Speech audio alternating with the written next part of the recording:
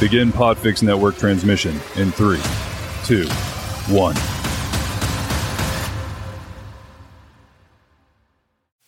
What is up, plant people? Hey, it's time once more for the Planthropology Podcast, the show where we dive into the lives and careers of some very cool plant people to figure out why they do what they do and what keeps them coming back for more.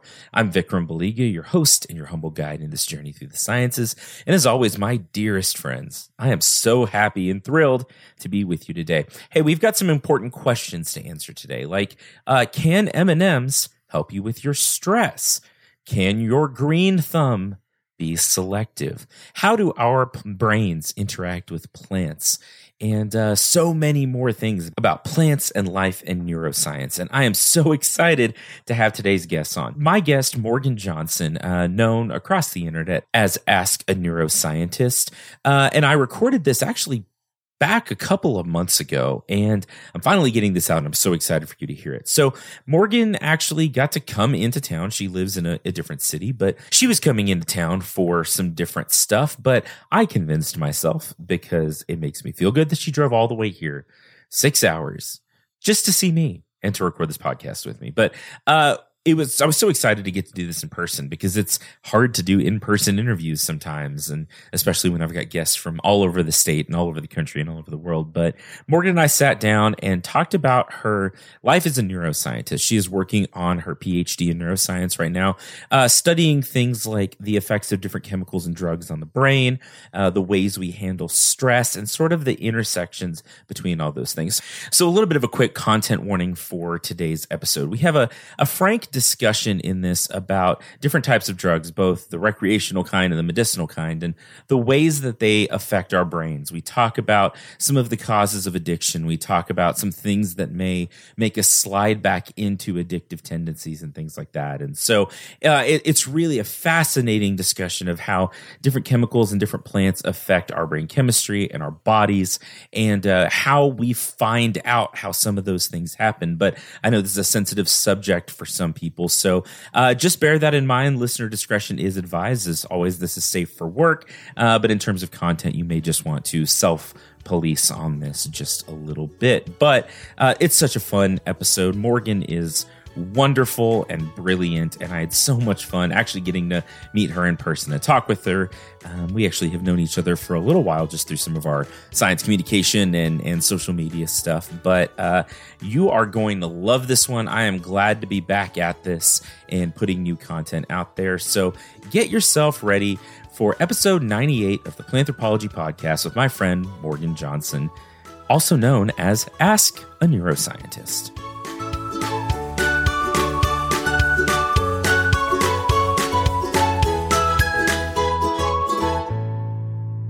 Well, Morgan, I am so excited that you made the long drive up, and I know you didn't drive here all the way, the 6 hours for this, but I'm pretending like you did. Yeah, take that. Just assume that I'm that passionate about this podcast. Yeah, no, it makes me feel good. So like, I that's what I'm going with. But thanks so much for coming in today. Like, I'm really excited to talk to you. I'm excited for our listeners to hear sort of a different take and a different sort of angle into plant science. But to start off with, why don't you introduce yourself? Tell us about you and what you did growing up and what got you interested in science and where you are today.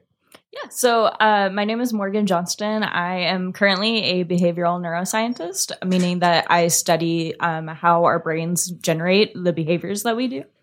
And I guess my journey to science, whenever I was young, I grew up in like a really small like farming community, small town, and those people tend to have certain opinions about women in science. Mm-hmm.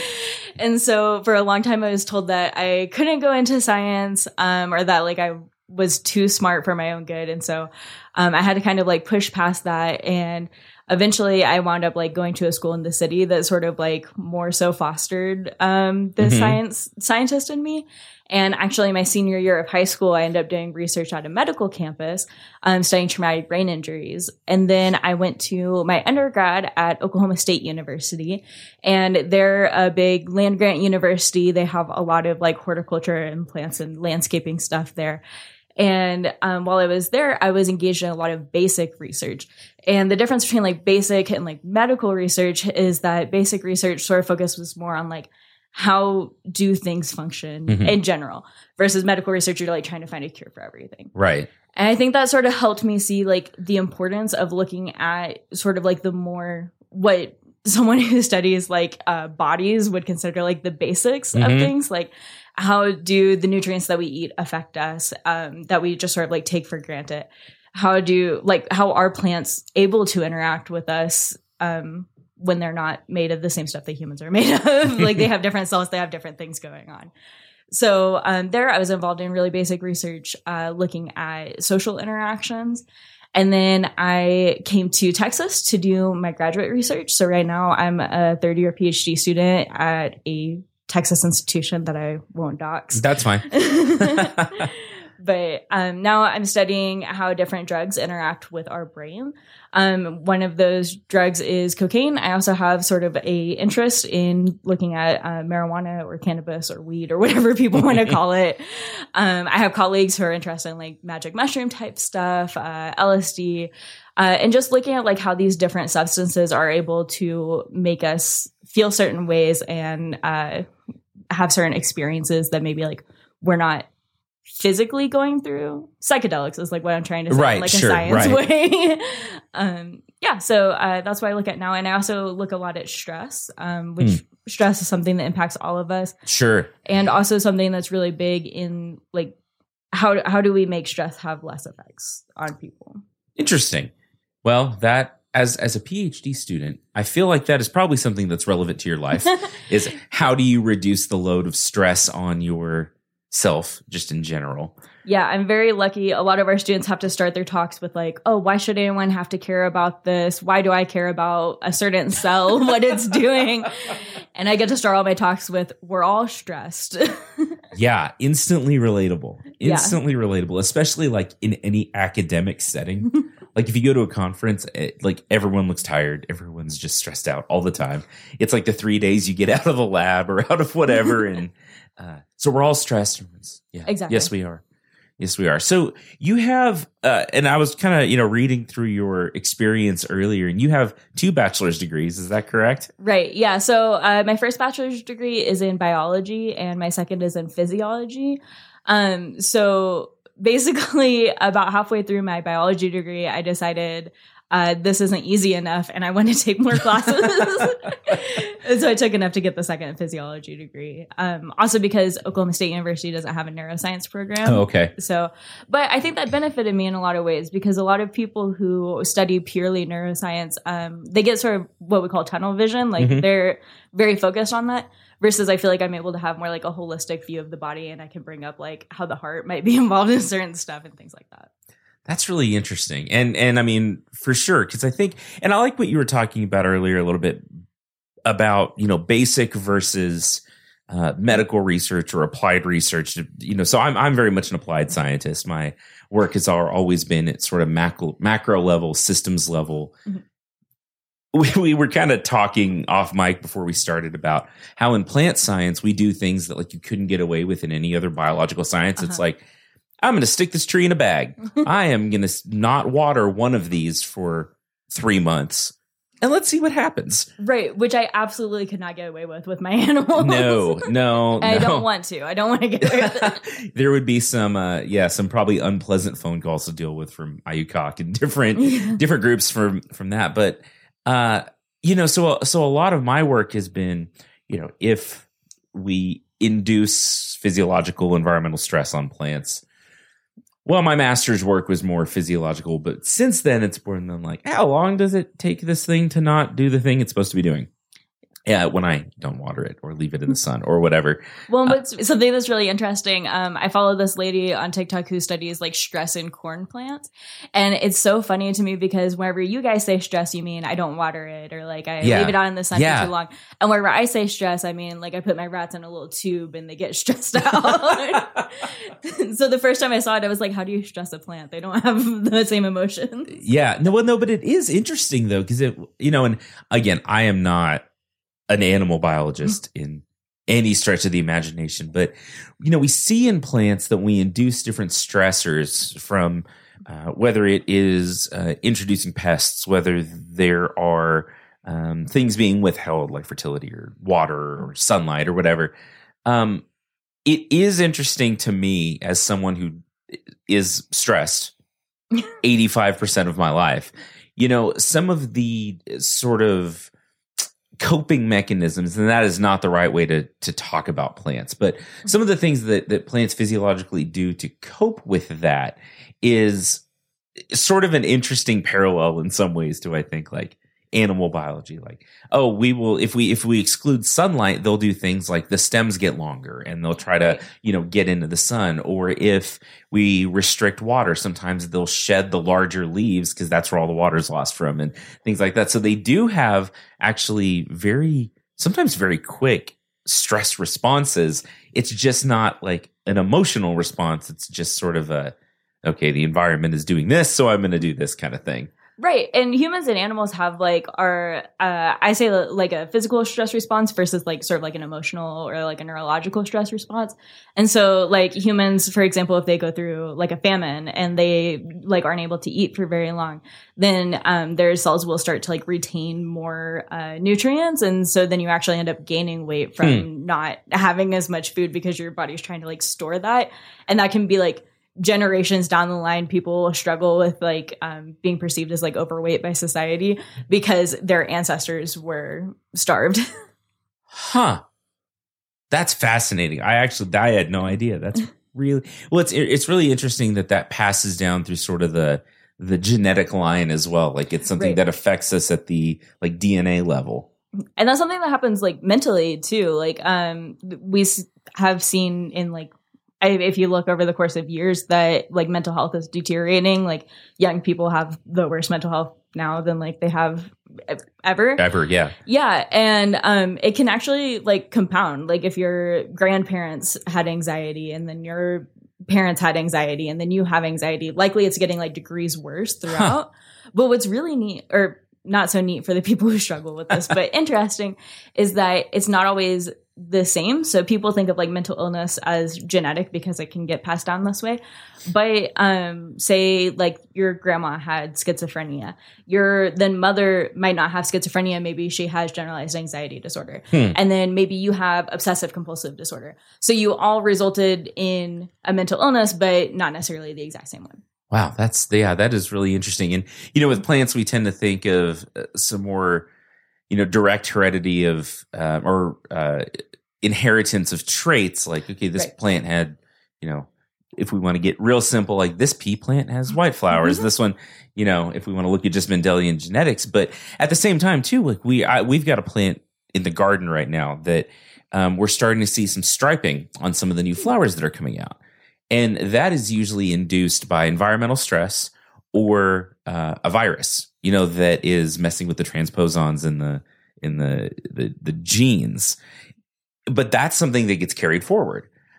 So if you've ever seen like a rose that has marbling in the flower, that's usually virally induced, but then you can carry it on down through the genetic line. That's really interesting because I know I have a friend who like collects a lot of plants. I know those are like really highly sought after, the ones that have that marbling. So kind of crazy that comes from stress. Yeah, it's some kind of either a pathogen or there's a lot of ways it happens. But yeah, and thinking about it now, we do see inherited traits that get carried on, even just like, well, and when we do drought stress research, which is actually a lot of what we do here, because as you may have noticed driving in, it is dry. Yeah, and there's I would call it a drought. Endless nothing. We have to figure out how do our crop plants, how do our other things survive that, and we can do it through breeding work. But some of it's just selection pressure, natural selection pressure. Some of it though is we induce changes based on environment. That's just, I don't know. I think that I sort of, the more I learn about biology, the more I realize I don't understand about biology because it's so complex. But two, about how we see certain biological things that hold up across even kingdoms, of biology. Yeah, I think it's really interesting. Like, I was looking up recently because talking about like cannabis stuff, you in your body have something called like the endocannabinoid system. Mm-hmm. And for a long time, I was like, wow, we really have like a system that's purely dedicated to people who smoke weed. But actually, the way that it came about, and like, I think the way that a lot of these similarities between like humans and plants came about is because we evolved together. We sort of just evolved the same traits, like naturally. So in your body, you have molecules that resemble like THC or like CBD, Mm-hmm. but also like the cannabis plant also just independently developed those same molecules, which was really nifty. And so like same for like these stress coping mechanisms, Mm-hmm. of like what to do whenever there's a drought. Humans had to figure that out. Plants had to figure that out. We all have been living on this earth together, going through the same stuff. Yeah, and that's a fascinating thing, and I think that's maybe something that, in general, I'm not saying like by science, but by people just in general, like that's something that's maybe not well understood about evolution. That it is a response to the things that stress us out, right? As a species. I get asked all the time. So there's in your skull that supposedly like protects your brain. You have some spiky bits that like if your brain hits those, then you get brain damage. Huh. Yeah. And people ask me all the time, they're like, well, why would we evolve that? Because that's not helpful. And I just have to like, evolution is not working towards like the most helpful thing. It's working towards like what is helpful in this moment, not what is going to be helpful for the long term. And so your skull evolved to help you get through puberty, and that's sort of its main goal. And then past that, your body doesn't really care about you. Yeah, that's interesting. So talking about your current research, okay, so when you're looking at all these different plant compounds, all these different I say plant compounds, and you made a good point that like everything is kind of plants. Like everything kind of comes from plants. Exactly. Like I was shocked recently. I was telling one of my friends that I was going to be coming on the podcast. And like initially, whenever you asked me if I knew anything about plants, the only plant that I could think of was cannabis. But then I was talking to one of my friends about this, and they were like, oh, well, you also study cocaine, and cocaine comes from a plant.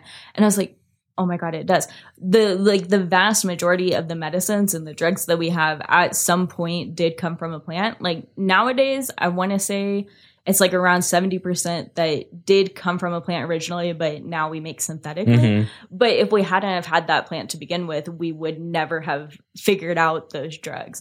And the vast majority of neuroscience and like the type of research that I do, which is called neuropharmacology, which just means we're looking at drugs in the brain, is based on like how are these plants able to affect us. Like humans see a plant, they consume it, the plant has an effect. Right.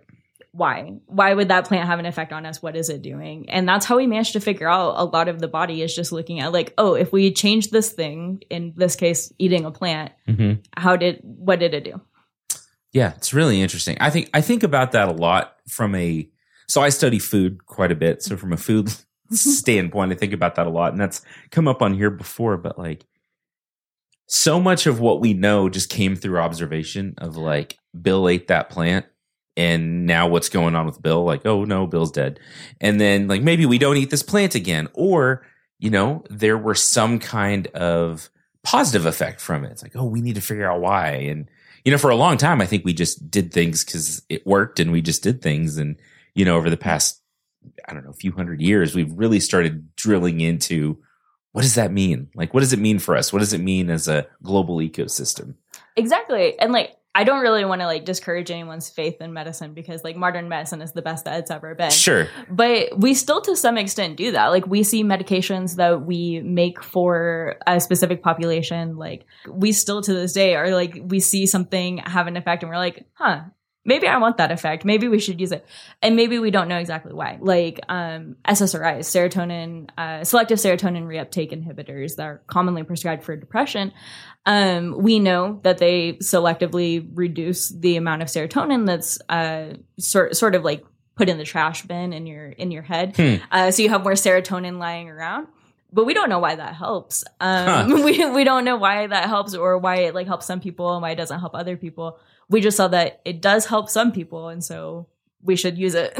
And that's really interesting too. And I think, and what I don't want people to hear, because I know being a scientist, I know what people hear sometimes is like, well, they're just like trying stuff. And exactly. And the fact is like, well, I mean, kind of, but like we rigorously test these things, right? Exactly. It's not anymore like the way that we developed the smallpox vaccine where we were like, let's pull in a child off the street and give them a vaccine. Nowadays, we have like the FDA, we have ethics committees, we have like all sorts of stuff that we go through, and we're trying things. It's always an educated guess. Right. Like we're not like, what would happen if we give a depressed person a blueberry? We have no evidence to do that study. Right. Right. Well, and, there's a lot of research coming out sort of on the plant side of when we look at psychology and human physiology of how much so it's always sounded kind of like intuitive, like go outside, you'll feel better. Yeah. Like I know as a kid, like if I was just like moping around the house, it'd be like, go play outside. Like just go outside, get some sunlight, get some, be around the plants. But there's more research starting to come out of like, well, kind of like you made a good point earlier that, we co-evolved with these plants, all these different organisms. And it's, at some point we convince ourselves that we're so other. Yeah. But like we have these evolutionary relationships. And so like we have receptors in our brain that can detect the volatile organic compounds that plants are putting out to like message each other and like bugs and things. And like it does have physiological effects, just like being outside. Yeah. There's like parts of our brain that sense sunlight that like want to be in the sunlight for a certain period of time. And there's been, I don't even know how many studies on like the benefits of having like a potted plant in the lab, a potted plant in your office, just like be around it. And not to be like too hippity dippity, but I definitely feel a lot better whenever I go outside. And it's upsetting sometimes because your therapist will be like, go spend like 30 minutes outside and you'll feel better. And then you do it and you do feel better. And it's like, can't believe that worked. I could have been doing this the whole time. No. And like, there's a whole thing on TikTok right now of people like going outside, like I'm going outside to take a stupid walk for my stupid mental health. And I'm mad because it works. And I do that all the time. If an experiment's not working properly, I go outside and we have, I've discovered on my campus, like a nice little secluded area that's just like a bunch of trees that no one goes in for some reason.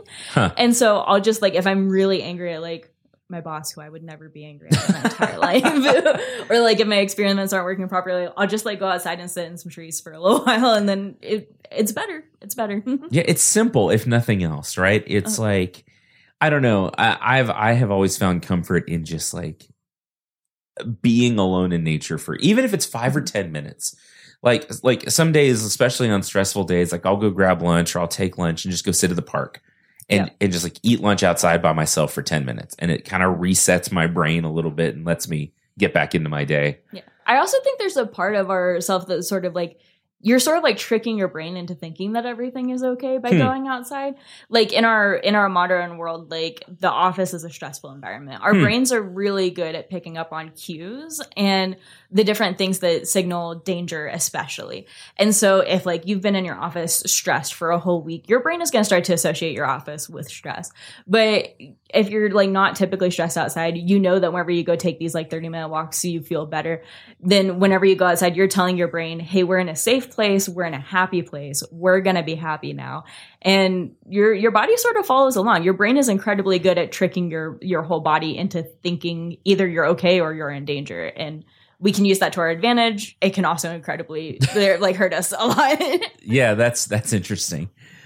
So, to the degree you can, I'd like to hear more about your research. Again, like don't scoop yourself and like, this is everything that I've done and here's all my data. But like I'm really curious to hear like what are you looking at with these different compounds?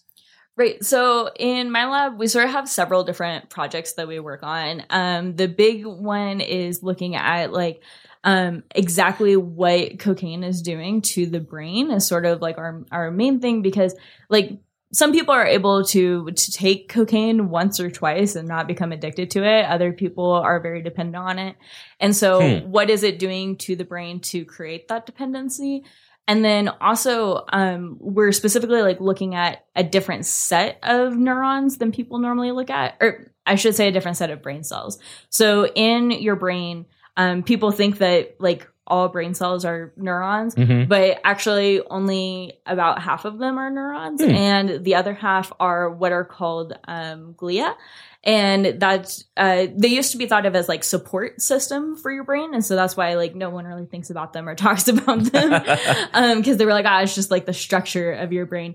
But nowadays, people are discovering, oh no, it actually has a purpose, and there's a reason why our brains developed those.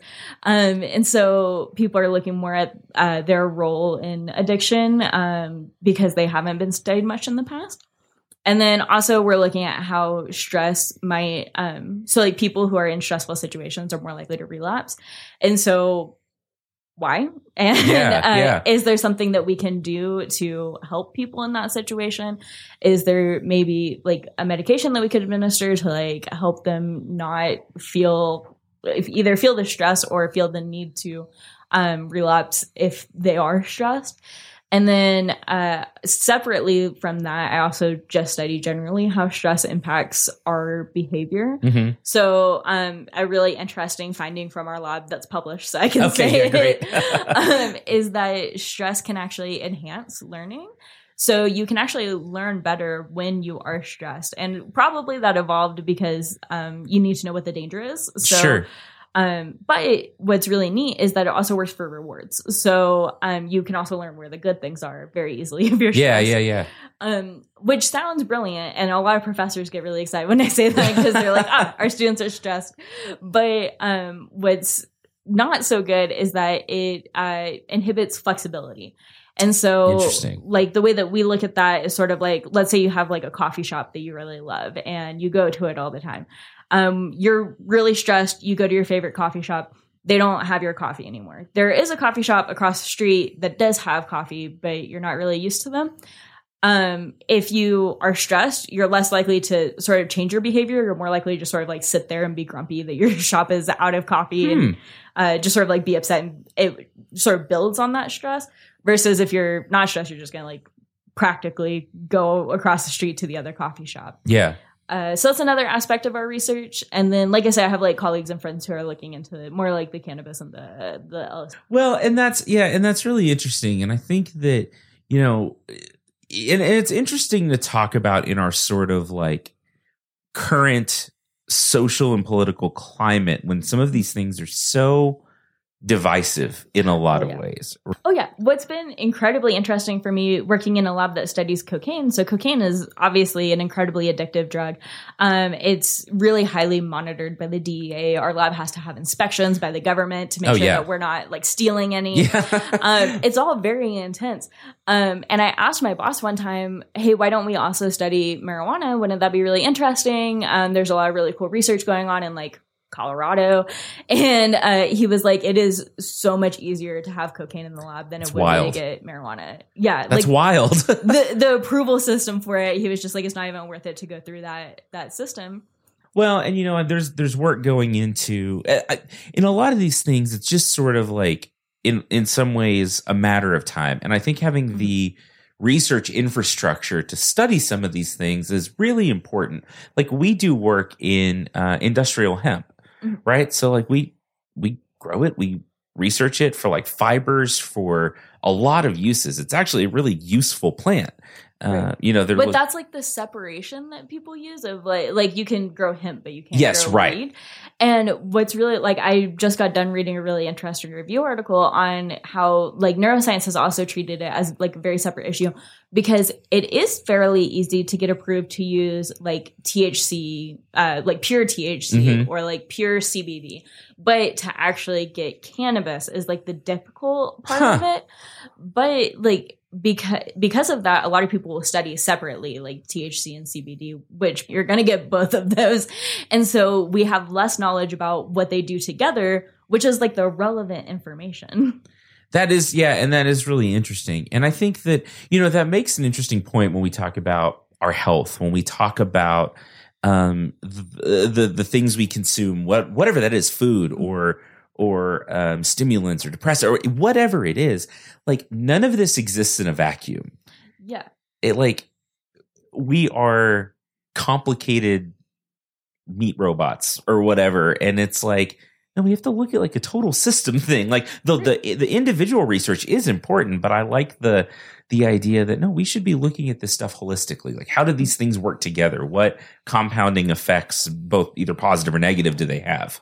Right. What's incredible is so many people who study things like addiction often will look at like, okay, if we get a rat addicted to cocaine, what happens? But they don't look at like, okay, well then if the rat is stressed, does something else happen? If the rat has a friend versus if it doesn't have a friend, what happens? And nowadays we're getting a lot better at acknowledging that aspect of it. But it can be really interesting that like a lot of times they'll find like the key to even like any form of substance abuse substance use. Any form of that can be reduced if you just have a friend, if you just have a buddy, if you have a social support system. But because we were studying like all of these things separately for so long, it was like, oh, why won't this medication work in some people, but will work in others? And the key was adding in that social support. Wow, that's really interesting. Really fascinating stuff. So I have maybe, and you can take this question how you want. As someone who studies stress, have you found good like techniques for dealing with it? I know you're looking more at the like physiological, psychological effects of it, but like, has that led you to any conclusions in your own life of like how you deal with that? So this is going to be really ironic coming from someone who studies sort of like drug effects in the brain. But honestly, I think the most important thing that people can do is like trick your brain into thinking you're not stressed. So whether that is, people have found that placebos can be incredibly effective in this area. So even if literally you can know that something is a placebo and will still have the placebo effect on you. So if you go, wow, I'm really stressed, this M&M is going to make me not stressed, and then you take it like a pill, it's going to help reduce your stress. If you can do some breathing exercises and tell your body, hey, we're not trying to run away from a lion right now, we're totally calm, everything is good, that's going to reduce your stress. You're not going to feel as bad anymore. Really just tricking your brain into thinking that you're okay can make you think that you're okay. It's sort of, in my opinion, the key to all of this. Now, none of that is to say that people shouldn't be taking medication. No, I'm very openly on medications for anxiety. Sure. So but what I'm talking about is specifically like stress and anxiety are two very different situations. Yes, right. Stress is something that happens like in your office whenever you have like a due date. Anxiety is like a constant all the time thing. Right. But yeah, and then also learning your individual coping mechanisms, because something that I see even among my rats, rats are an incredibly useful tool to study human behavior because actually humans are just big rats, in my opinion. I like that. Yeah. Yep. Our brains work a little bit differently, but in general, I can say, what would I do? And then my rat usually makes the same decision that I would make. Huh.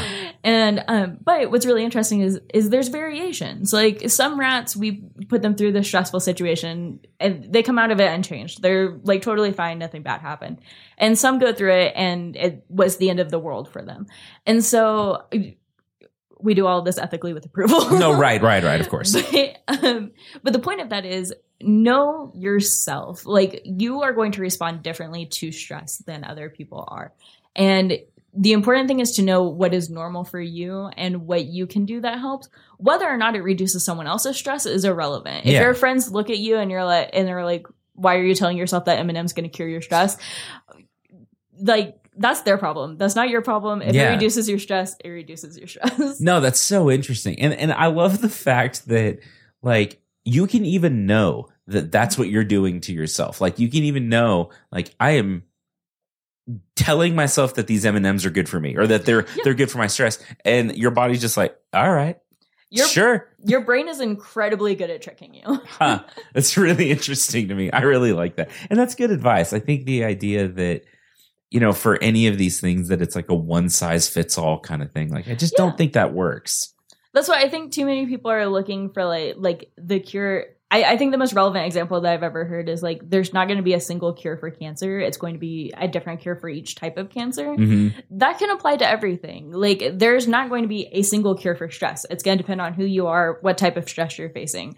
There's not going to be a single way to grow your crops. It depends on what type of crop you're growing. Yeah. There's not a single best way to do anything. It's very individualistic.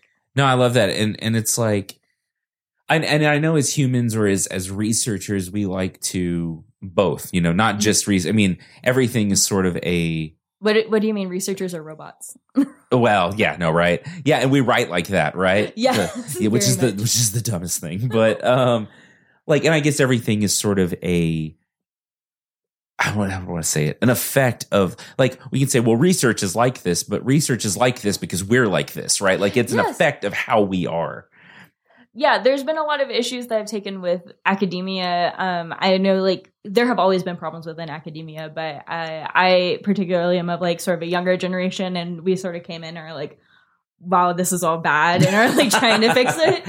And the main pushback that I get anytime I try to fight something is, well, this is how we do it in research. This is how we do it in neuroscience. I'm but why? And we're all people. Neuroscience isn't some giant concept. It's human beings studying it. We can change it. We can do things differently. But some people don't want to do that. No, I get it. No, I understand. And I'm with you. I think that, there are things that when we see that they need to be changed, they need to be changed. And one of those things, which I think where I started going with that before I came quickly off the rails, which is for anyone listening to the show knows, that's just how I am. That's the fun of it. It's the fun of it, right? We like to distill things down to very simple answers to a point in space because they're easy to digest, right? Do this. This is what happened. Water your plants and they're happy. Okay, but there's more than that, right? How often do you water? In what context? How heavily? What kind of soil is it in? And we don't like to let complicated things be complicated. Mm-hmm. And I think that what you're talking about and the way that you're talking about approaching it, I think is very much that.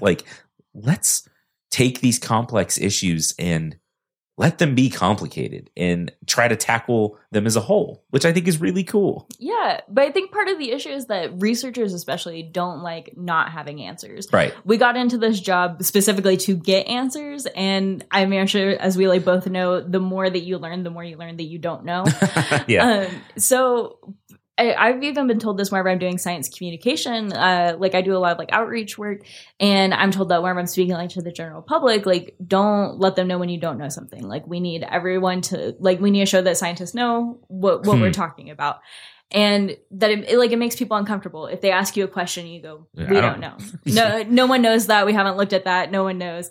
But that's the truth of it. No one knows there are certain things about the world that no one knows. That's why researchers still exist. Yeah. And yeah, it works that same way whenever we're writing our papers. We're supposed to be we found the one solution to everything, and that's why you should give me the Nobel Prize. Right. But yeah, there's not a single solution, and that's okay. That's okay. And it needs to be okay. Yeah. So this seems like a good time to take a quick break. And when we come back, we're going to talk a little bit about science communication and some of the other cool stuff that Morgan does. Well, hey, welcome to the mid-roll.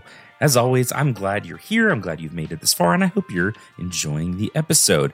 If you want to connect with Planthropology, you can find me all the places on the social medias. I am on Instagram, Twitter, Facebook as Planthropology, which is anthropology with a PL slapped right on the front. Look for the green background with a bristlecone pine, and that'll be me.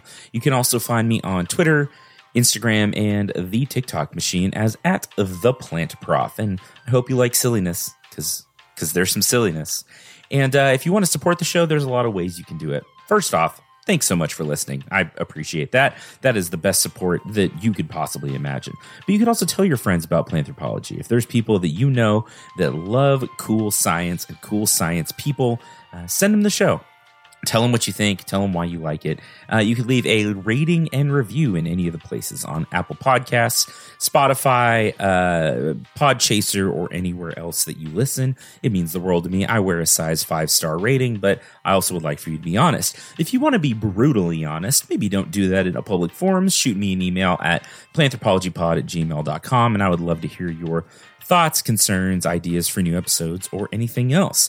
If you want to financially support the show, you can do that at buymeacoffee.com/planthropology. And for the price of a cup of coffee, you will literally buy me and my staff here at the greenhouse where I work coffee. That's what it's for. That's what it goes directly to. So when you buy me a coffee, you buy me a coffee. You can also head to planthropologypod.com and click on merch, and there's a bunch of cool stuff that you can purchase with American dollar bucks, or probably any other country's dollar bucks as well. we're not picky. Speaking of support, thanks so much to the Texas Tech Department of Plant and Soil Science for supporting the show and letting me do it and have so much fun with it and so much freedom to do it. It is a blessing in my life, and it has become such a huge part of my life, and I could not do it without the support of my department and my university.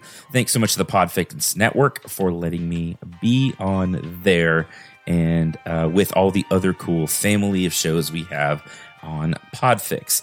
I don't have a trailer for you today, but I wanted to give you a heads up about a couple of great shows that are coming down the pike. I don't know exactly when it's going to start, but sometime soon, Morgan, who you have been listening to for the past little bit, is going to start a show about science called The Methods Section, and I will probably be on there at some point as well. And don't you love to hear my voice? You listen to this podcast for a reason.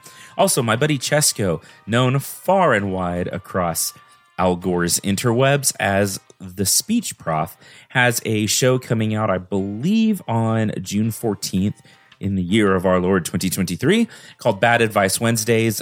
He gets asked all the craziest questions on social media.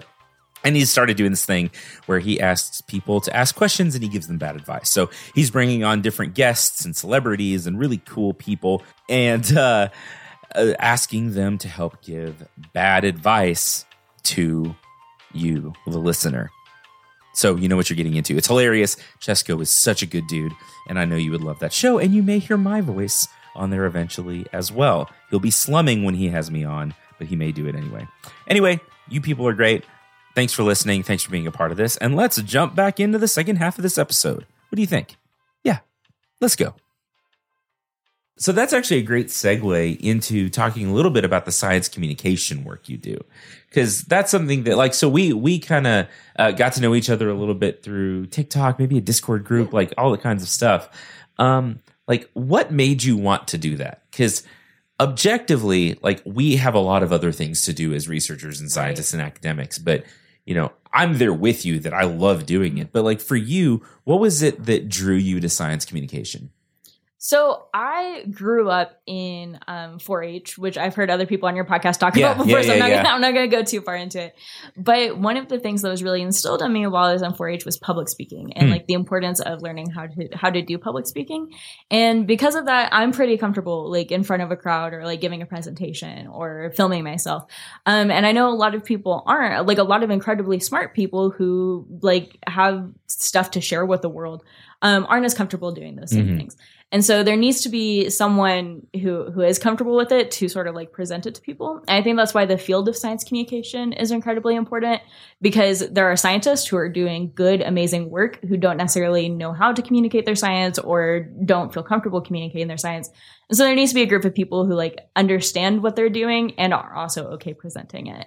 And so that's sort of where I came at it originally. And then I did a lot of outreach work in undergrad, where I was part of a collegiate 4-H program that went out to rural schools and taught different like STEM activities to kids to try to teach them different like STEM concepts. That's awesome. Yeah, we did a lot of engineering, which was way outside of my wheelhouse. I like tried to teach them how cars work. Yeah, I was like, I don't know, they work if you twist a rubber band around the tires. But I did my best, and that was a really impactful experience because kids have the best questions that you will ever hear, and they'll ask you completely off the wall things, and so you get a lot of practice. That's really useful. And then whenever I started doing my graduate research is exactly when COVID hit. Oh, wow. Yeah. So everyone was impacted by COVID. The way that I was impacted is like whenever I would normally have like gone to a school was probably the worst place you could be at that point. Yeah. And so my boss suggested that I start a YouTube channel to try to do some science communication. And because of that, I started my YouTube channel, and then I started a TikTok to try to promote my YouTube channel. And then it became the main thing that I do. And originally I was one of those people who saw TikTok as like a kid's app. My younger brother was on it, and I was like, oh, it's for stupid dances. And I would make fun of him for getting on it. And then whenever I had 100 followers, I sent him a screenshot and I was like, hey, look, I'm on your stupid kids app. But after being on it, I see how incredibly important it is because a lot of academics, I don't know how well this is known outside of the academic circle, use Twitter. Their favorite academic Twitter is like a huge thing. And I am not that good at Twitter, but I started using TikTok and I realized a lot of graduate students are on there, a lot of undergraduates, and even like high school students are on there and are totally willing to learn science. They want to learn science. And there's people on there who are spreading misinformation. People love it when you correct the misinformation. They do, like there's an audience for it. And like the young people, they're not using Twitter. They're not looking up your research papers that you're sharing. The academic Twitter, you're only reaching other academics. Right. Which is a really hot take among some people. No. I'm with you for sure. So I really like using TikTok as a platform for science communication because you're able to reach the younger people. The other thing that's incredibly important for me now that I've started doing the online science communication is, like I said at the beginning, I came from a very small town. I came from a town of about 200 people. Oh, wow. Yeah. So a tiny town. And one of the big things growing up, I had never seen a scientist aside from like maybe like a movie mad scientist. The only scientist I could think of was like a medical doctor. And so for a long time, I wanted to be a medical doctor because that was all I could think of. And then I got to college and I discovered research. And that's, I realized like that's the experience of a lot of people who came from small towns. They haven't seen what research is and they don't have the opportunity to see us. Like there's not a big college like in their neighborhood that they can go volunteer at. And so by doing outreach online, you're able to reach those people who like otherwise would not have been able to see a scientist. Like I can't go visit every single small town that's out there, but I can send links to teachers. I can send my videos to teachers. So it's easier to get to those communities that need it the most. Yeah, and that's so important. And you're right that like, we have, Lubbock where we are now is a fairly large city, but like there's so much rural Texas around here. And and it's interesting when they come to campus for stuff. Like we've been doing the past few weeks, there's a lot of FFA contests that go on that happen on campus. I saw some FFA kids at a Starbucks and I brought back some memories. And in fact, like here at the greenhouse, there was a contest this morning. There was one last weekend. There was one the weekend before. Like it's been hectic. But some of these kids coming out of, like you said, towns with a couple hundred people, more cows than humans in these towns. Right, yeah. Like it's all so new and big, and it's so important that they're exposed to it. But that is such a small group of students that get the opportunity to come and do it. So I love what you're saying of like, take the education to them where they are, where it needs to be. Right. And the groups of students who do stuff like that, I get asked a lot. I get a lot of research grants based on having come from a rural community because there's not a lot of people from rural backgrounds in science. Where typically like, I've experienced some discrimination based on just purely being from like a small town. Yeah. And then also, like I said, like there's not a nearby university. Not a lot of people from small towns like end up going to college because of like money and stuff. Yeah. And so, the thing is though, people will ask me like, oh, how did you get out? And I'm like, it's not by anything that I did. I was in an incredibly privileged situation where I was in organizations like 4-H. I was in FCCLA. Yeah, FCCLA, which is like the home ec version of FFA. Yeah. And and through those things, I was able to go to colleges and see things as like a junior, senior in high school. And those things sort of propelled me towards college.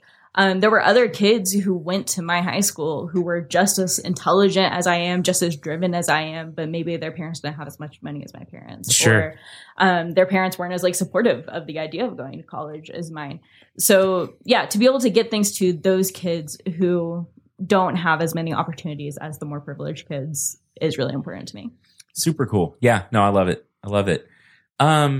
So what, and I ask this question, I don't ask this question all the time, but I ask it of people in grad school a lot because I think it's important for other people listening, like as you go through the process, like this is a big undertaking, right? There's so much that goes into it, from writing and research and trying to sleep and trying not to pull your hair out, all those kinds of things. Like, why are you doing it? Where do you want to go with it?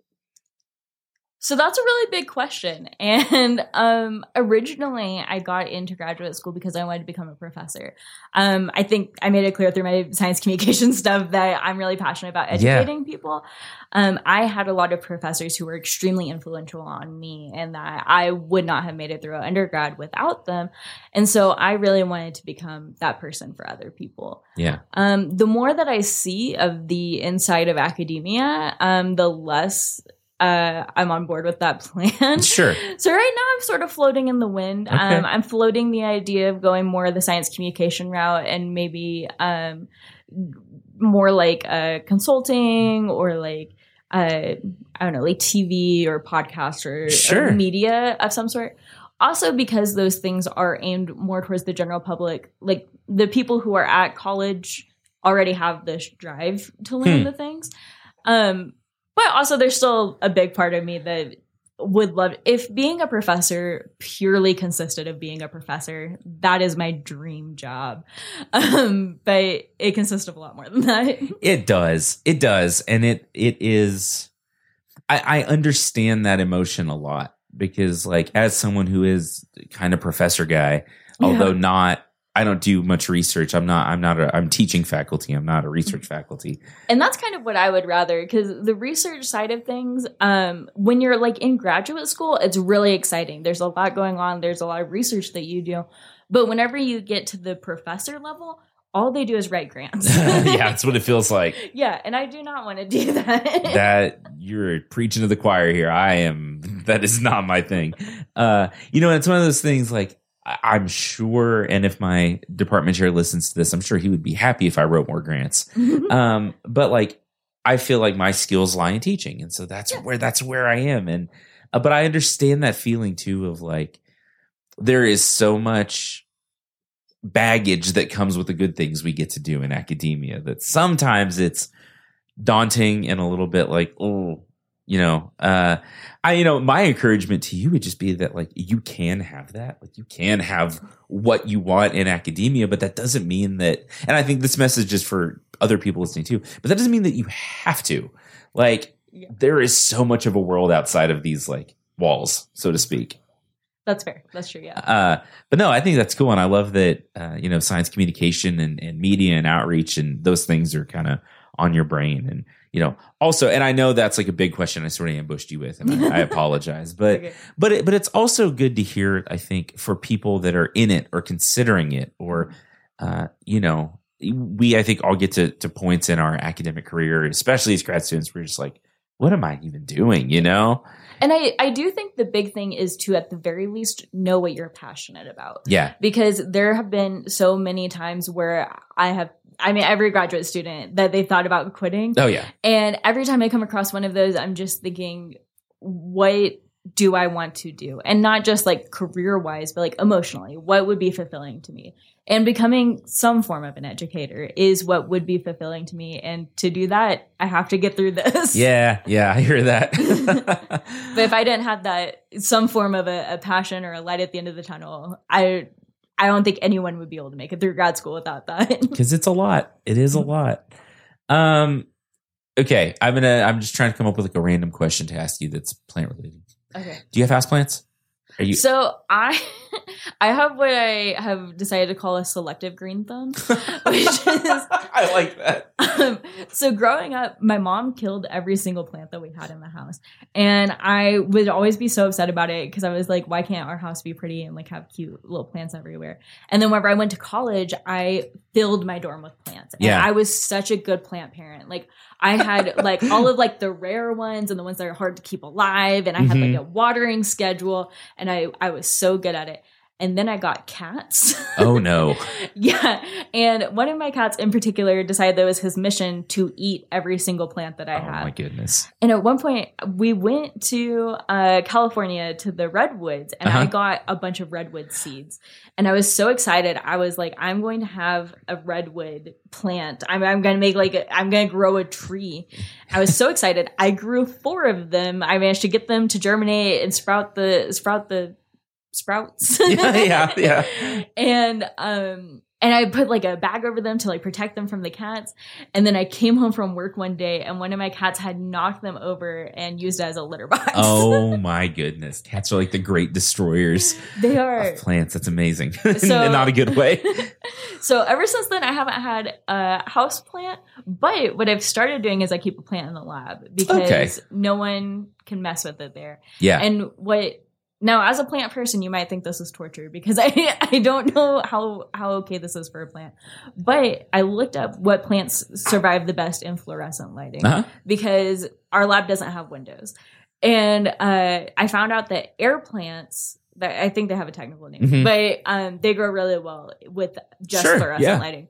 So I have one that I keep on my desk that all that it gets is our poor lab lights, but it does pretty well. You know, if you look at like the shelf behind me, I have my one little grow bulb, but mostly they get fluorescent light too. And I think it's funny. There are, and this is maybe an interesting just biology thing in general. Like we have best management practices for plants. It's like, you should do this and you should do this. But kind of like we were talking about earlier, it's like, the plants don't really care about our best management practices. Like, we'll have some that just do the thing. You're like, there's no reason you should be living in here. And the plant's like, I really don't care.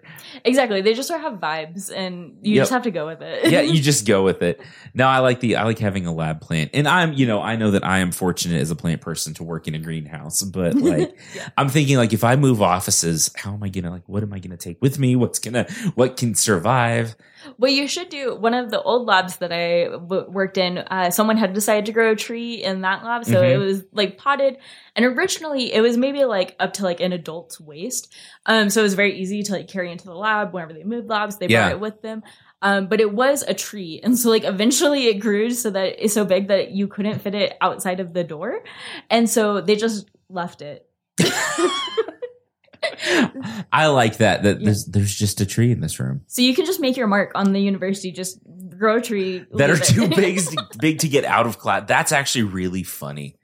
Because like, I don't know if you've ever heard the term guerrilla gardening, where people will go and like plant wildflowers in empty lots and things like that. I really like the concept of like planting trees inside offices and college classrooms that people come back from like summer and they're like, how? Why is this here? And they can't get it out. What are you going to do about it? I think that is really funny.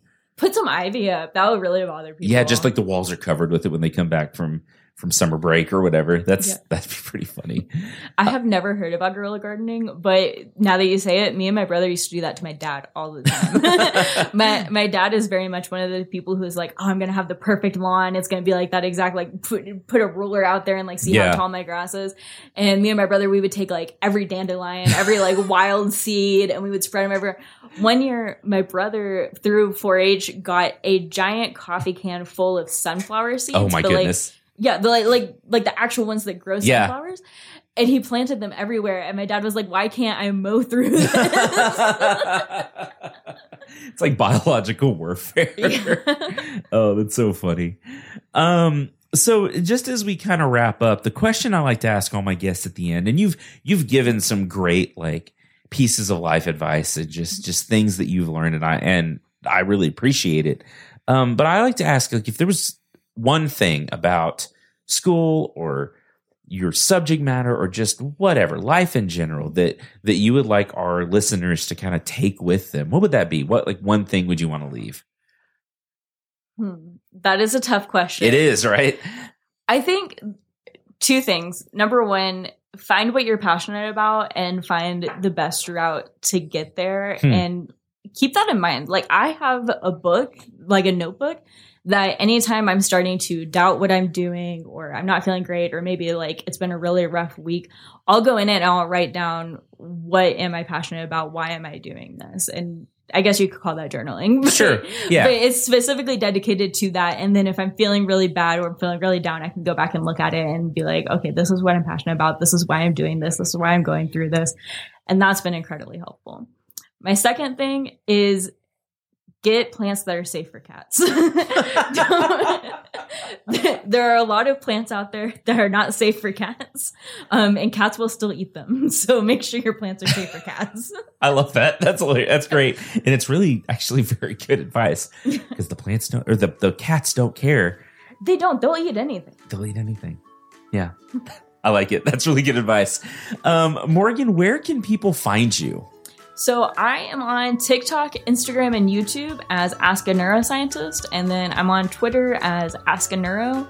And that's where you can find any of my science communication stuff. Right now, I'm trying to, on YouTube, do like a Neuroscience 101 series that's very much meant for people who know absolutely nothing about the brain or anything about science. So I really recommend that if you're curious about how your brain works. Yeah, that's awesome. Lots of fun.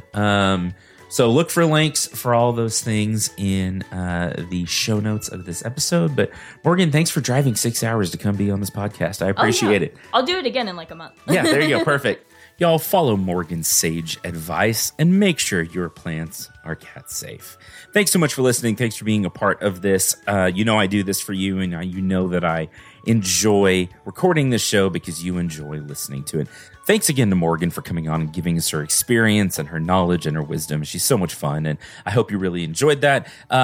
Keep an eye out for the method section when it comes out. Go follow Morgan all the places at Ask a Neuroscientist, and just stay tuned for more updates.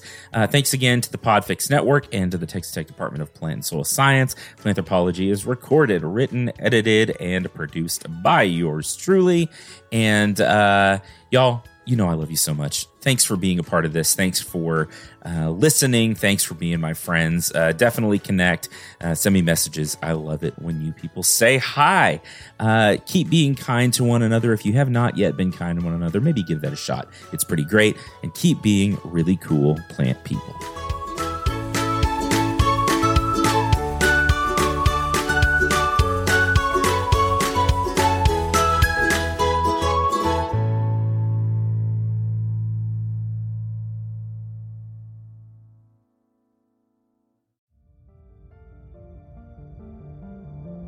You've been listening to a podcast of the Podfix Network. Discover more audible gems like this at podfixnetwork.com. Make sure to catch up-to-the-minute network shenanigans by following @Podfix on Twitter, official_Podfix on Instagram, @Podfix Network on Facebook. And make sure to subscribe to Podfix Presents wherever you choose to find podcasts. The Podfix Network, artist owned and loved.